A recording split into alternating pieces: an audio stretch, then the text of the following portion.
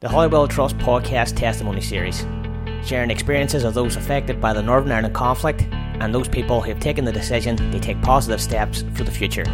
Now here is your host, Eamon Becker. Hello and welcome once again to the Holywell podcast series, and today's interviewee is the one and only Jonathan Burgess, writer, producer, director, who I've worked closely with over the last half a dozen years. Whenever I was a teenager, going back into the early 80s, I used to have a UVF scarf up on the headboard above my bed in the Victoria Road, biggest house in the town.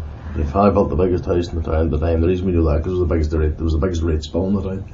This is you as a teenager? This is me as a teenager, and I suppose really that's an originating point for me. There was a whole lot of stuff that brought me to that point, and basically it's been the journey from that point since, because I'm quite shocked and annoyed and horrified with myself that I did that. But then at the same time, I think that most young men in Northern Ireland, spirit of rebellion and defiance and immortality and the desire to kind of go out and bleed for a cause when they're in their teenage years, and a lot of people get over themselves and some people don't, and the people that didn't in Northern Ireland are probably the ones that went to jail. What would have motivated you specifically to have in your bedroom as a teenager a UVF scarf? Well, basically what you had, the situation with the Protestants in the West Bank. My father saw a soldier shot at our front door when we lived at the bend on Abercorn Road whenever I was 3 weeks old. I was born 2 weeks after Bloody Sunday. I was due to be born on Bloody Sunday and held on for a fortnight, obviously waiting for a quieter period to appear. And we moved to May Street. Before I was 18 months old, the front of our house was blown out and me and my mother were nearly killed. Survived through luck whenever a car bomb went off the foot of the street. We moved then out to Dunwood Park out beside the golf club. Norman Duddy was shot. He moved out to Dunwood Park as well. He was shot coming from church 2 weeks after he moved into Dunwood Park. He moved out of Belmont because of the security risk, ironically. These things sort of happened when I was, later on 10, 11, 12, 13 years of age. Did you know Norman's family? I did. They went on to be, they stayed in there. They lived a few houses down from us, and I played for. I didn't know Norman Duddy himself. I saw him once because we called at the front door to ask the two boys if they wanted to come out to play whenever they moved into the house, and I remember seeing him standing at the back, just sort of the door open. He was kind of standing there, and that was the only time I ever saw him. Knew Mrs. Duddy, Mark, David played in their houses. I know someone who's in that congregation who was in the choir with them. Mm-hmm. Do you remember when you would have heard about that, or do you remember your own reactions? I don't. We would have been at church as well because we were at church every Sunday. Were you Carlisle Road? Carlisle Road Presbyterian. Yeah. So I can't remember how that news would have come through. I don't remember any of the feeling really bad or feeling really. I kind of don't do those emotions, although a lot of people would consider me to be highly strung, but I just don't do. There's things you remember. Whenever Tom Cook was shot by the provost coming out of the Solidarity Golf Club, we lived with we lived quite close to that, and I remember that night I was standing out at the back door. My mum and father going out. I was smoking a cigarette, illicitly smoking a cigarette, which I did from the age of about 12 all the time. Hearing people running through the undergrowth behind our house. The shooters? Possibly. Because that would have been the easy way to get back to where they were going to. They said they went back to Brahan, and the best way to do it was to kind of cross the woodland. And our house was on that woodland. That would have been a natural kind of path for people to go if they knew it. Which meant they would have had to know that, because we knew that woodland as kids. But, the paths were, so obviously these people had probably done dry run, and we had never seen them. It's kind of, everybody's kind of got those kind of trauma tales. I didn't lose anybody close to me. That my friends, 3 sets of brothers lost their father. The Cook brothers lost their father? Alfords and Duddies. Alford is it James Alford, Jim Alford, John Alford? Was killed in Nelson Drive. That's right, he was shot. And you were at school with those? We were at school. I was at school with those. Andrew and David Cook I was close to because they lived out our way. Andrew Cook, because he was C and I was B whenever we went on to Foyle College, Form 1A. Burgess was at this side and Cook was the way. We were always paired together, just the alphabetic run of things. So I sat with him. The thing I remember from that is the day after Thomas Cook was buried, we went on a biology field trip to Downhill or somewhere like that, and somebody produced a newspaper, and on the front of the newspaper was a picture of Andrew and David standing either side of their mother at the graveside, and we're in a field trip. And then the bastards went out and tried to kill his mother shortly after that. That's cruel.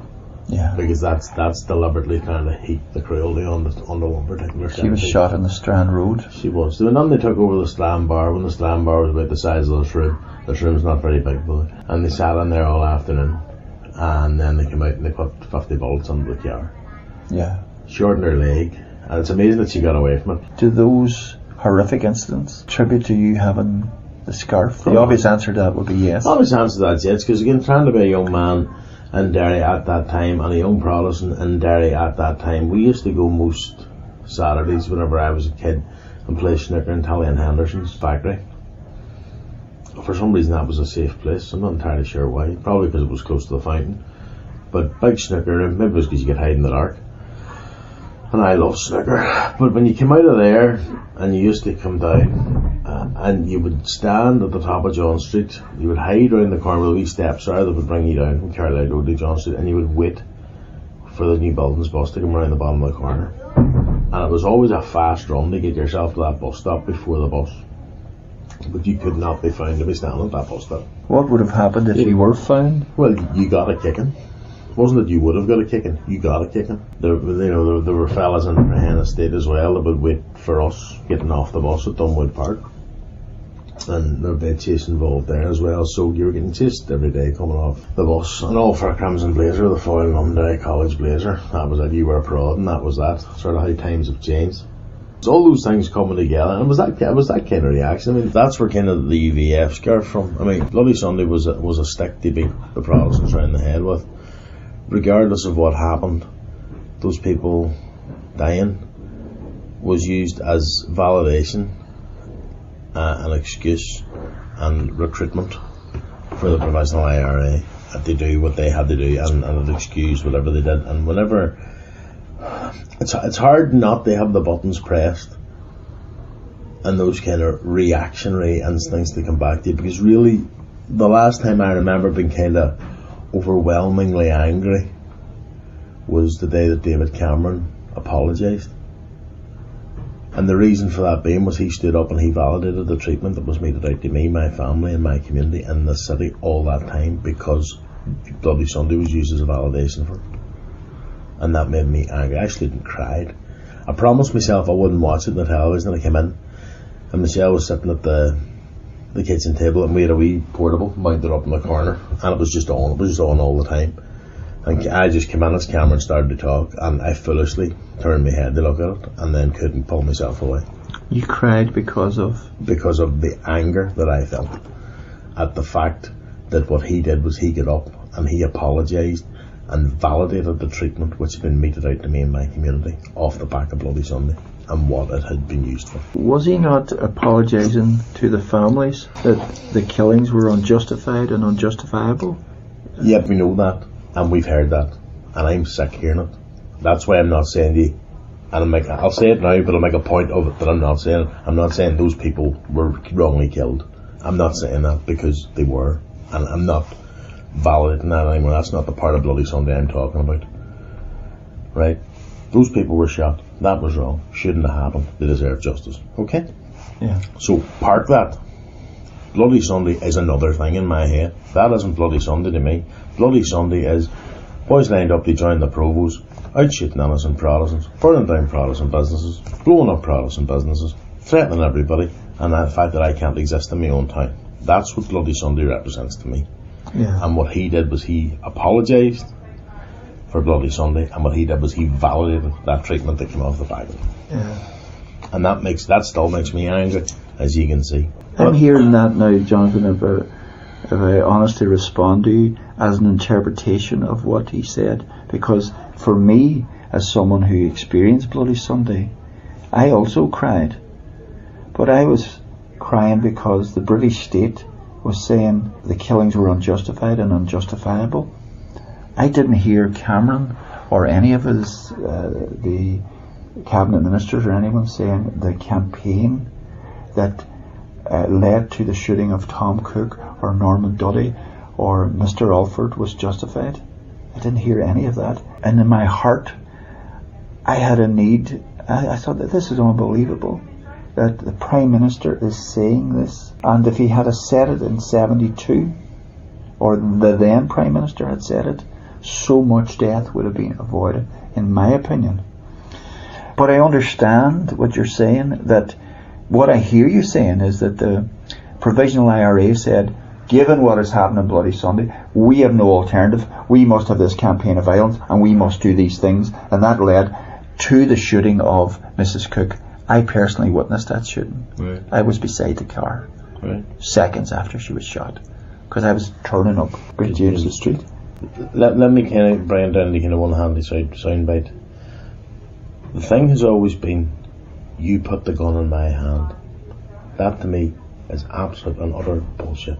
Nobody ever put a gun in anybody's hand. When you go for a gun, you pick it up yourself. You cannot turn around and say, you made me do it. No, you made yourself do it. Take your analysis that no one puts a gun in the other person's hand, and I agree with you. So then the same analysis will be true for the UVF. Oh, completely and utterly. As a teenager, somehow then what I'm, as the pop psychologist, is saying is, so these terrible events are happening, so who's going to help sort this? It must be the UVF. So when the UVF then kills someone, do you then as a teenager rejoice?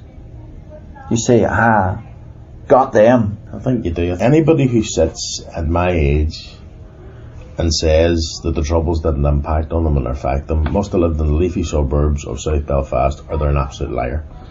There's no point pretending it didn't. When the Troubles come to your school as regularly as they came to mine, it affected us all. It was a small school.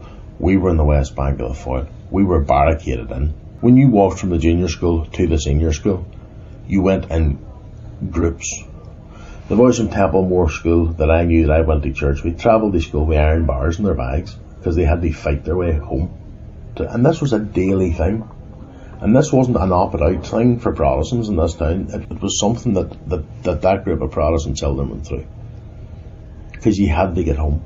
You had to go to your schools. 2 of the 3 primary schools for Protestants in this town were sitting on the Northland Road, where there were no Protestants anymore. But the problem is, you can let that swallow you up, or you can do something about it.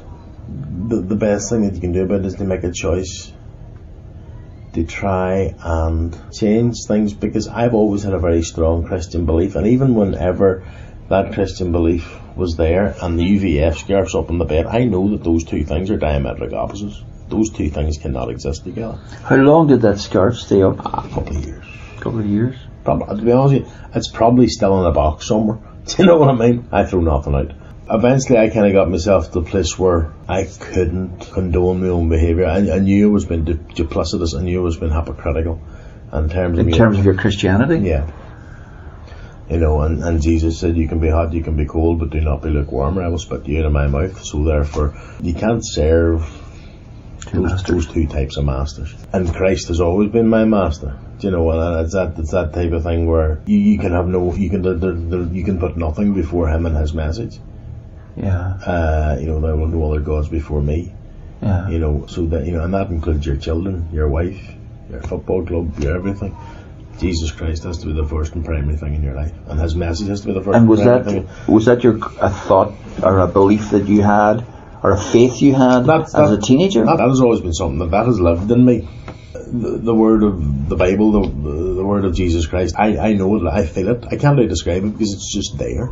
I went through a born again process when I was about 26, which heightened that relationship and brought a lot of clarity after just muddling about. You know, I mean, I expect my 2 boys to get through this. I will drum them to church until they're through communion when they're 16, 17.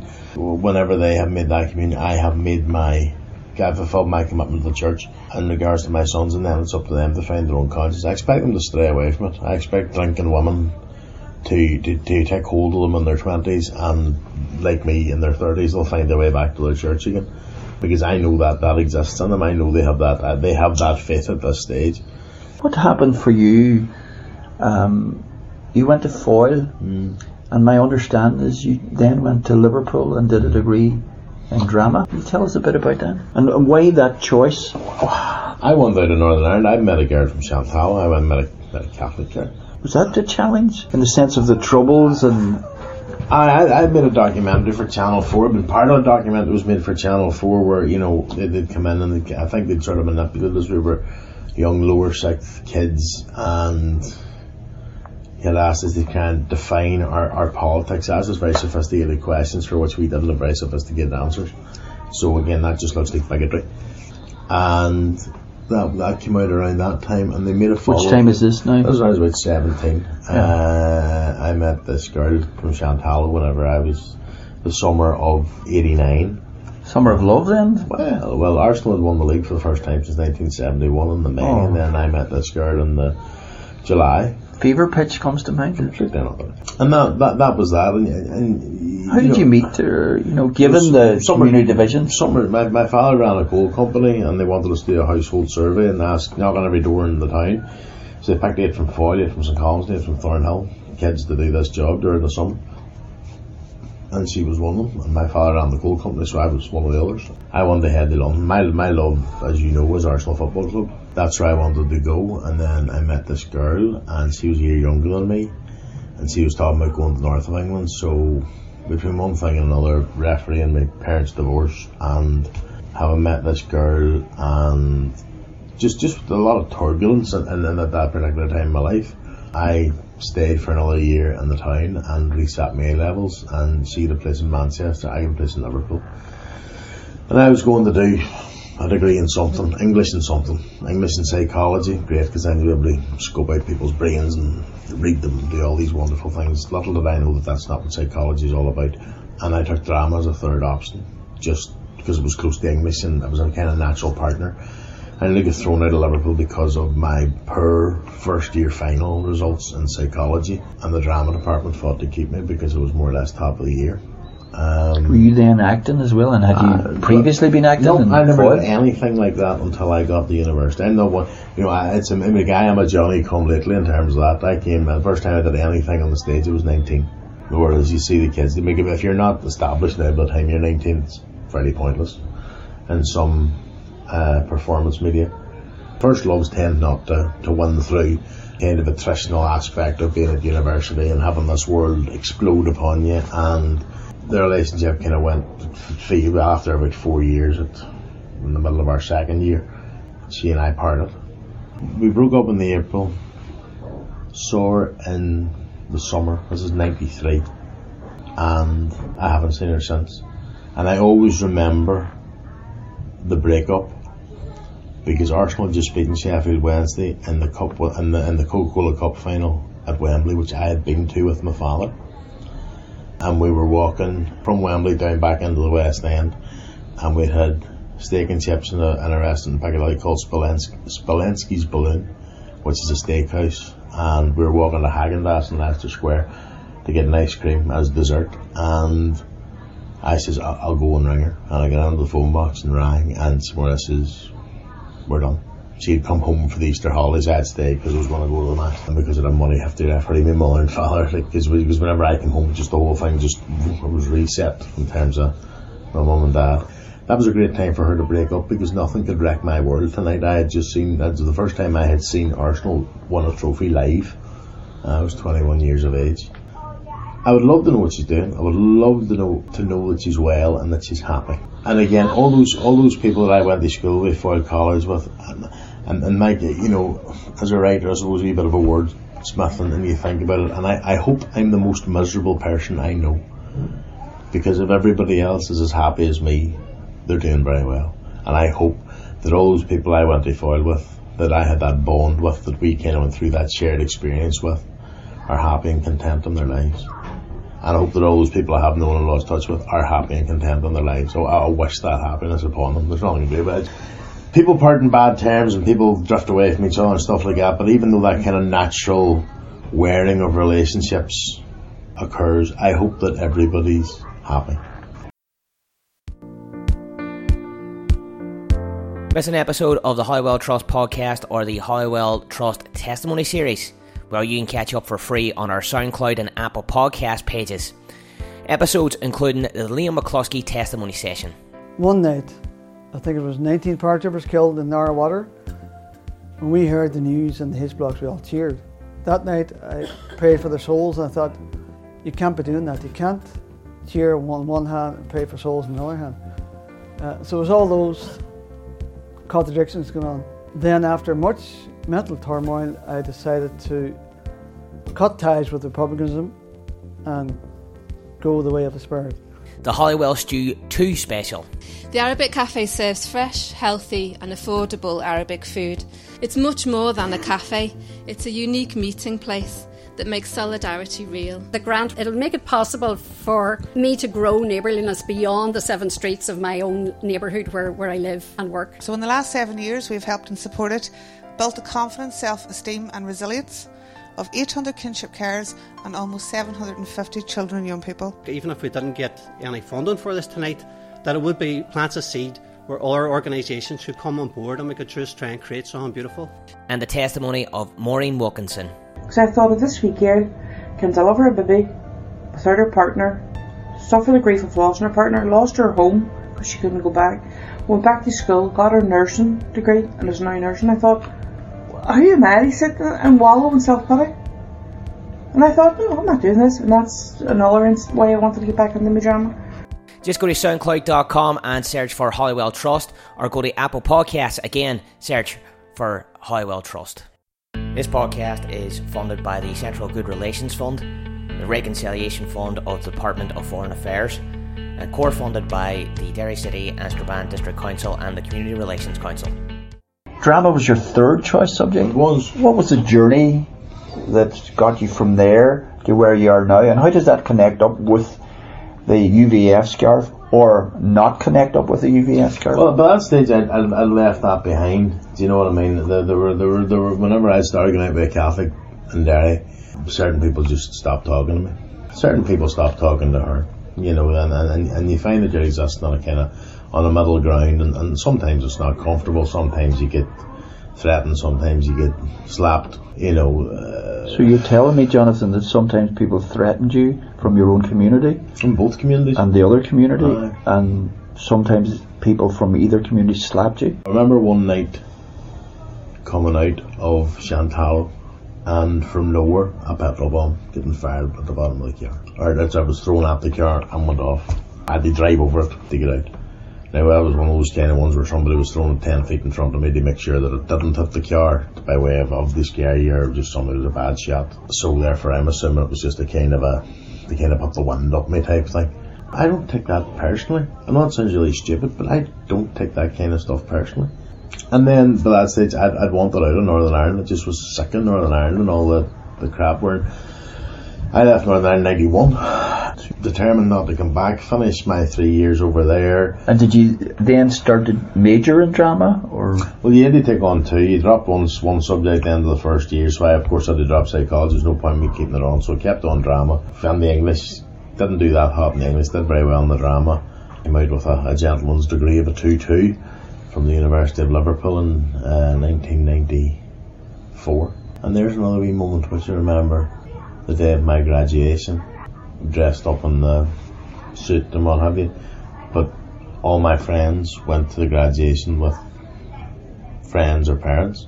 I didn't go to the graduation. I went and stood in the Philharmonic bar and waited for them to finish, and then we went on the kind of the razzle. Yeah, because I didn't have anybody to bring. Your parents didn't come? No. But again, people go, oh my God, that's, but I don't take that personally. They had their own shit they sort out. There's a great wisdom arguably in not taking things personal. A moment ago you talked about being stupid, but there's a great wisdom in that. One of the maxims I try and live my life by is to learn from other people's mistakes as well as my own. You don't need to make a particular mistake to realise that something is a stupid thing to do.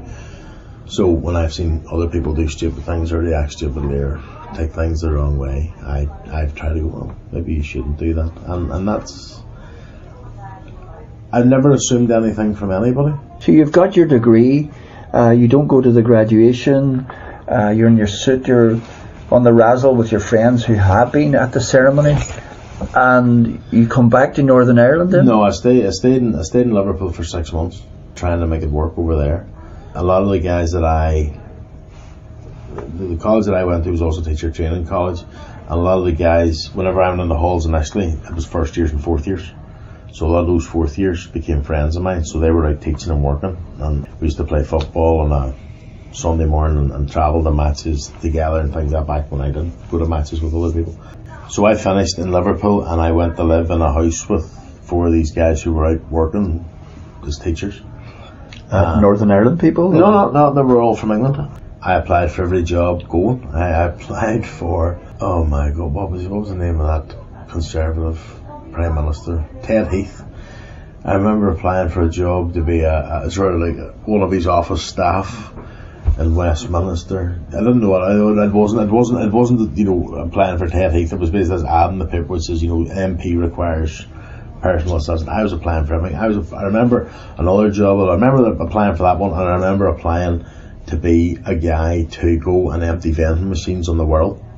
So going around emptying cigarette machines in pubs in the world and stuff like that. And one job I was not back at for being overqualified, and the other one I was not back for being underqualified, but I was going from the sublime to the ridiculous. 2 of the schools that my friends taught at, I was coaching football at, and I wrote them both their Christmas panto for both. So you already had you knew how to do that coming through the drama course? Well, yeah, I mean, one of the modules in the degree was playwriting, so there was this professional playwright whose name his first name was Paul, I can't remember his second name, but he was a writer, and he came in and he took the course, and I wrote a play called Losing More Than We Ever Had that was set post the female revolution, whenever men had to more or less live in the sewers because the women had taken over because they've been so badly treated. And the point that I was trying to make was the fact that when people are looking for equality, they're not actually looking for equality, they're looking for revenge. And I remember I could top the class with that one. I remember him saying, anybody who scores over 70, I wish that I had written that. So I got 74. So I was the only one to get over 70. So you knew that there's something in you had some talent? There seemed to be. I mean, I still wasn't chasing it too hard at that stage. A modest sort of response there, Mr. Burgess? Seemed to be. Well, I wanted to be an actor because, of course, everybody did and everybody does. And, of course, I had that same stupid notion that everybody did because I came back at the Christmas time. I just couldn't sit in Liverpool in the Dole anymore, done for about 7 months. These guys would get up in the morning and go out to their work. I wouldn't see them do maybe 6 at night, and I'm kind of sitting there watching. I remember watching things like One Flew Over the Cuckoo's Nest for the first time, and sort of all these great seminal movies of the 70s and 80s, which I didn't know anything about, but one of the guys now is a real movie buff. I just worked my way through his collection while it's filling in applications for any job I get my hands on. Again, pre-computer, so it was handwriting and typewriters, that was that. Came home, basically, metaphorically, they packed my bag and head off for the States. My grandmother married a GI during the Second World War, then back to the States after the war. My father was born out there, so he's American, so it kind of makes it a wee bit easier for me to get into the Americans. Came back, my mother persuaded me, there was an ace scheme job going in the Playhouse, and she persuaded me to go for that, and I thought, somebody will have eminent qualifications. So I threw my hat in the ring, and lo and behold, I got the job. And I went to work on the 31st of January 1995 in the Playhouse in a room with Helen Quigley and Dee Connan, and that was the start of the journey. And when I worked in there, it was a really busy community hub of a theatre in that stage. I worked something like 118 shows in that first 12 months. And that wrote? No, basically shows were coming into the theatre. And we're getting performed around the theatre. We'd use the old yard outside. You'd be putting stuff in the stairwell. You'd be putting for Halloween. You'd be putting shows on the stage. And I mean, you were turning shows over at such a rate of knots. The amount of all-nighters that I pulled in the Playhouse between 1995 and 1996 was phenomenal. Because we did shows that there was one crowd called Level 5 who came from England, and they always performed on there on a Sunday night. I always came to the place and performed on a Sunday night. And you'd maybe show on Thursday, Friday, Saturday, and you had to strip the rig on a Saturday night after the other people had gone and be back with a rig up in the air again, a lighting rig up in the air again for the Moonstone people, the level 5 people who were coming maybe at 8 o'clock on Sunday morning. So, I mean, I spent nights in that theatre. I slept in that theatre. And you're on an ACE scheme, which is about £90 a week? £106.80 a week. 106.80 for a 30-hour week, and I had worked the hours for the year before I had done 8 months in the place. And I just kept working. And the thing about it was, people saw my work ethic. They saw I had a wee bit of knowledge. And what I learnt from as I saw these different performers, because you're working in a studio theatre, you get to see everything. You know, it's not like you go into the Forum and they open the door and everything comes off the truck. That's kind of, but when a studio theatre, you're getting the whole run of everything, because you're having to rehang every light, you're having to rehang every curtain, you're everything is getting moved about. It's the hard way to do things, and you learn, and I learned how to make theatre by watching other people do it and seeing, again, not learning by their mistakes and not my own. When did you write your first piece? I didn't write my first piece, well, after losing than we ever had. I tried to write a book. There's about 6 chapters of a book. Novel? Yeah, somewhere there's maybe 2 or 3 hours of stand-up comedy material knocking about. I wrote for a science fiction and fantasy magazine that went bust, short stories, things like that. I was interested in sort of occultish type stuff, horror. Never really started writing plays then, but then I'm trying to think when the first one would have been. It was into the 2000s anyway before I wrote anything of note. I know that as an actor you performed in Dave Dugan's production is it called About a Boy? The Shopper and the Boy. Shopper and the Boy. Dave did this thing of the Peace Process trilogy. Darren Greer was the original boy. He then went to Rad Ireland or somewhere, and I came in, and that would have been September 97. And the first performance I did there was the Dublin Theatre Fringe Festival. September 97 we performed in Trinity. That was another thing that kind of made you bulletproof, because you'd have walked into, say, your front room here in the Junction, you know, with the glass in the windows and the people walking past outside, and everybody else getting on with their business and performing to maybe 40 people, you know, and, you know, maybe stood there singing the sash or whatever, like in Republic in South Armagh, you know, that, you know, belting out what David had written, because it was very challenging work. And people were very open and receptive to it at that stage. Still are. He wrote them one about the police, which was a Greek tragedy style thing called Without the Walls, which wasn't as good in my opinion, because I think the style got in the way, a lot of mask work and stuff like that. And then the best one he wrote was one called Waiting, which is about a man who goes to a bus stop every day where his wife's been blown up, and then one day at this bus stop a woman turns up, and it turns out that she's the one that planted the bomb that blew up the bus. And again, it was all this Forum theatre, so you'd take it to a crisis point and you'd stop, and then the audience would come back in and try and finish the drama. It's a very good, it's a super process, because what it does is they would come in, create suggestions, you'd improvise them out, and people would see if they worked or not. So you would get that sense of, oh, it doesn't work, that's twee, that's bad, that's good. Auguste Boal method, Theatre of the Oppressed and all that. Yeah. So that's what we did. Heard that was in New York with that, was in Liverpool with that, was in Edinburgh with that, all around Northern Ireland, north, south, east, and I was in Glencree. And I mean, I'm sitting from you now maybe 2 feet. And I remember there's this bit at the end where the character I play is singing this song for his wife that he's never been able to sing the song through, and he breaks down in the middle of the song. And he finds it in himself to finish the song for his wife. He's singing it in defiance of the woman who's there, whatever. And I'm sitting with Stephen Restrick's mother and father, last British soldier shot in Northern Ireland. Rita. As close to, I think I met them as close to me now as I am to you, in this kind of natural light. I'm not hiding behind anything. And my character's giving the yards, and those two people are holding each other, the mom and father holding each other and weeping and crying. And I know that 8 feet behind them, 10 feet behind them is an IRA bomber who will justify, you know, because that's Glencree. Glencree's quite a special place. Strange and unusual, but still quite special. And we did that down there. And there was always a great kind of generosity of that. And again, that leads into the work that you and I are doing in terms of the workshops and creating these kind of vignettes. You know, it brings an objectivity to a theme. And once it does that, it allows people to explore it. And what they're doing is exploring the theme through the story. They're not exploring it through the personal circumstances of an individual who will react in a kind of very visceral way towards that. what we're doing is we're removing that aspect of it. So drama becomes creates or promotes that objectivity. It becomes an enabler of conversation and dialogue after the drama has been shown. It gives. It's there to validate. It's there to represent. It's there that can do all these things, because there's people out there who are frightened to let their voice be heard, but they still want it to be heard. They just don't know how to do it, and if they can't, then that leads to greater frustration. And if they have frustration, that frustration will manifest itself in other ways. People want to make a noise to draw attention to themselves. They can do that with their mouth. They can do that with a gun. And what I do is I try and offer them a way to do that, and I offer them the protection. Because whenever people come and say, that's not right, or you're wrong, or you're making that up, or that's propaganda, they're coming at me. They're not coming at that person behind me who can't maybe represent themselves. You're particularly interested, Jonathan, in the voice, I might even say the unheard voice of people within the Protestant working class community. And a lot of your recent work that I know has sought to dramatise that story, share that story. Yeah.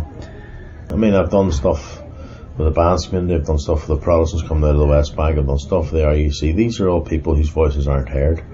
There's a lot of preconceptions and misconceptions within the Catholic nationalist community regarding Protestants. I remember sitting in the Playhouse a couple of years in mid-90s, we're talking here, and this beautiful, wonderful woman who I still see today, and she's very caring, and she's a very she's a very loving woman, a woman in the world who projects all that kind of stuff, and I'll not mention her name, but her turning around going, you don't believe in the Virgin Mary? Sure you don't. And I'm kind of going, well, of course we do. How else was Jesus born? Fundamental misconceptions. And it's not the fault of the person who has the misconceptions, it's the fault of the person who will not inform them. And I see that as my community. My community would rather huff and sit in the corner sometimes than actually make their point. But what people sometimes feel is that they don't have the vocabulary, and that they won't reach for it, or they can't reach for it. That it's too complex. And it is very complex. The Protestant culture is a fragmented beast. It is the nature of it. That is what Protestants are about. They are about self-sufficiency, self-reliance, self-belief. That doesn't come together to create a kind of community cohesiveness. Not only if you have the Catholic community, which is Catholic Church, and regardless of whether you believe in the Church or not, the Catholic Church still sits at the centre of that community, and at some stage or another people have fed into it in those communities.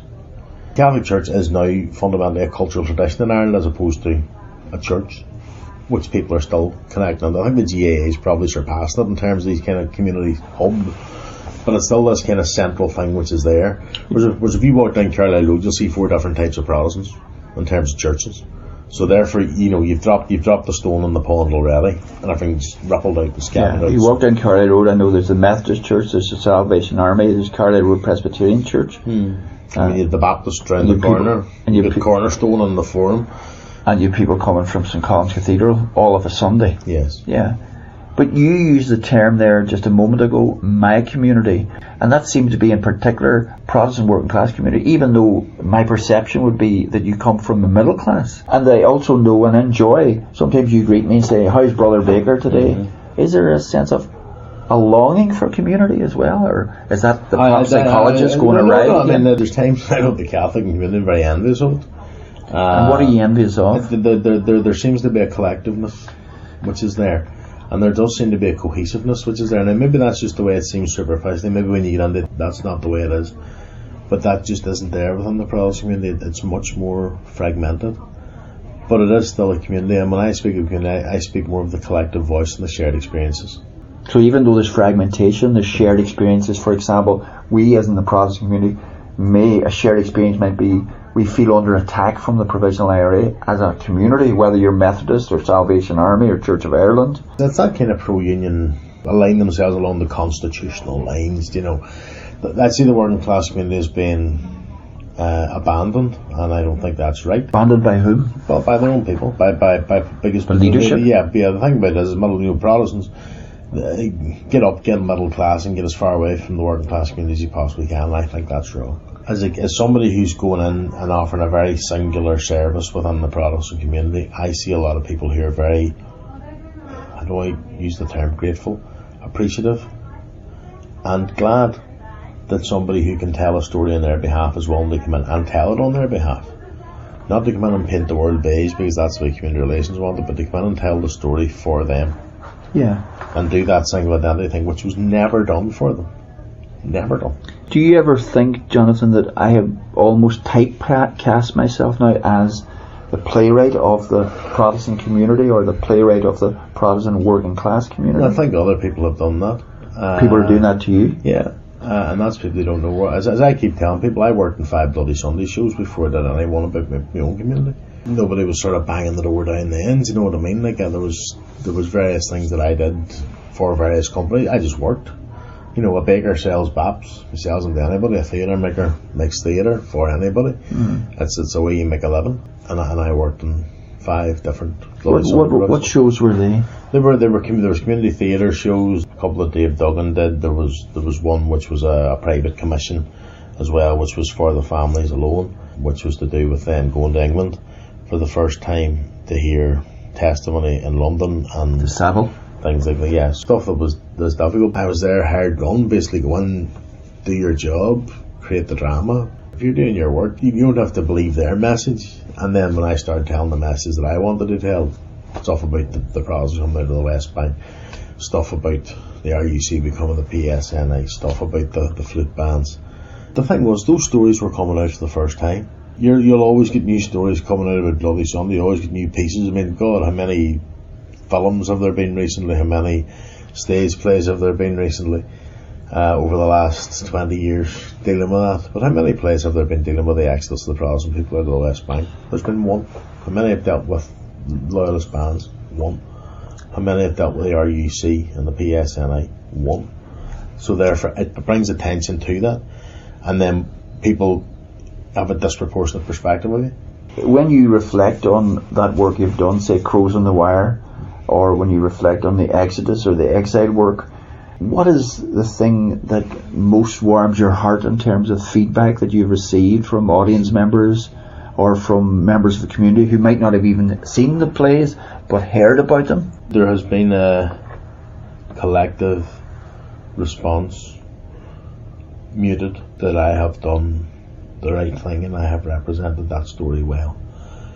The Exodus one in particular, down at the Butter Island Tesco's one night, this wee man, he came out of the corner of my eye, he's kind of looking at me and he sidles up to me, "Yeah, boy Burgess.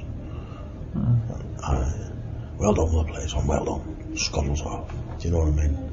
The fact that East Bank Protestant Boys Flute Band went out collectively and put leaflets through 3,000 houses in the Waterside Theatre to let people know that play was on in the Millennium Forum. The Exodus play? The Exodus play. But then the bitter irony of the fact that there's about 50 in that band, I offered them all 2 tickets to come and see the show. I think 17 tickets were taken up out of them. The fact that a wee woman sitting in the Millennium Forum that night that the show was on, somebody behind us was reported to me by a third party who was sitting behind the Republican, loudly intoned that stuff there never happened, and the wee woman turned around with tears in her eyes and says, "Yes, it did happen." She corrected him. The play gave her, I think, the power to do that. And why does that matter to you, Jonathan? Why is that important? Because those voices are mute. Yeah. And those voices have not contributed. So a junior bandsman putting a leaflet through a door in Irish Street to tell people about my play is a communication. It's not. We're taking the muteness out of this. A wee woman turning around and saying, "No, that's not how it was." Contradicting that perspective is taking the mute out of it. The wee man sidling up to me and saying, talking in my ear, is taking the mute out of it. Well, eventually we've found a voice. They're not using it, but they know it's there. So it's time now to turn it. I don't like this kind of he said, she said shit, and this kind of tit for tat almost. Tit for tat theatre? Tit for tat theatre. Yeah. I'm just telling stories that have never been told. Yeah. And people are doing things. People are now writing chapters on me in their theses and things like that, and and it's not rocket science. I'm just laying it out there. And the great thing is, I can access those communities. Because the more you do it, people have a belief in you.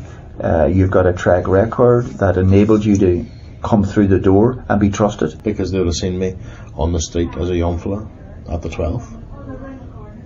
They know I'm in Carlisle Road Church every Sunday morning. They know where I come from. I'm not being imposed on. You're also a member of the Apprentice Boys. I'm a member of the Apprentice Boys. As you look forward, Jonathan, now to current and future pieces of work, have you any thoughts on that? I want to do stuff which looks at anti-racism. I despise racism. You might as well follow it with something about the colour of their shoes as the colour of their skin. It's anti-British. I want to do stuff which is Christian. I want to write a theatre and education show about Christianity. And I also want to correct the way remembrance is used in society. You talked earlier about remembrance being a form of revenge. Yeah, I don't. It shouldn't. But it's not a validation for other things. Remembrance is in itself. It's a dead act. You know, it shouldn't. It shouldn't inspire people onto other feats. It's a moment of reflection, and it's a point of resetting the balances. And if it's to inspire people, it's to inspire people away from war as opposed to inspire them towards it. Next week on the Hollywell Testimony Series, our interviewee today is Sean O'Donnell. Sean works with Extern. Sean talks about growing up in Strathfoyle. It was almost that they came out to defend someone that was undefensible. You know, this young boy getting beat up and stuff like that and thrown back at the house, and that issue alone was the thing that resonated amongst the whole community. We weren't rebelling for years of torment or anything like that. It was just this one incident that happened that for some reason the whole community felt that, no, do you know what, we all disagree with that. Missed an episode? Then why don't you search for all our podcasts on our SoundCloud.com page. Just search for Hollywell Trust, or on Apple Podcasts search for Hollywell Trust. I'd like to thank you, Jonathan, for that. That's great. And I would also need to thank our funders, namely the Central Good Relations Fund, the Reconciliation Fund of the Department of Foreign Affairs, Derry and Strabane District Council, and the Community Relations Council. Thank you all, and thank you, Jonathan. You can stay up to date with us on our social media pages. On Facebook, look for the Hollywell Trust, and on Twitter, it's @HollywellT.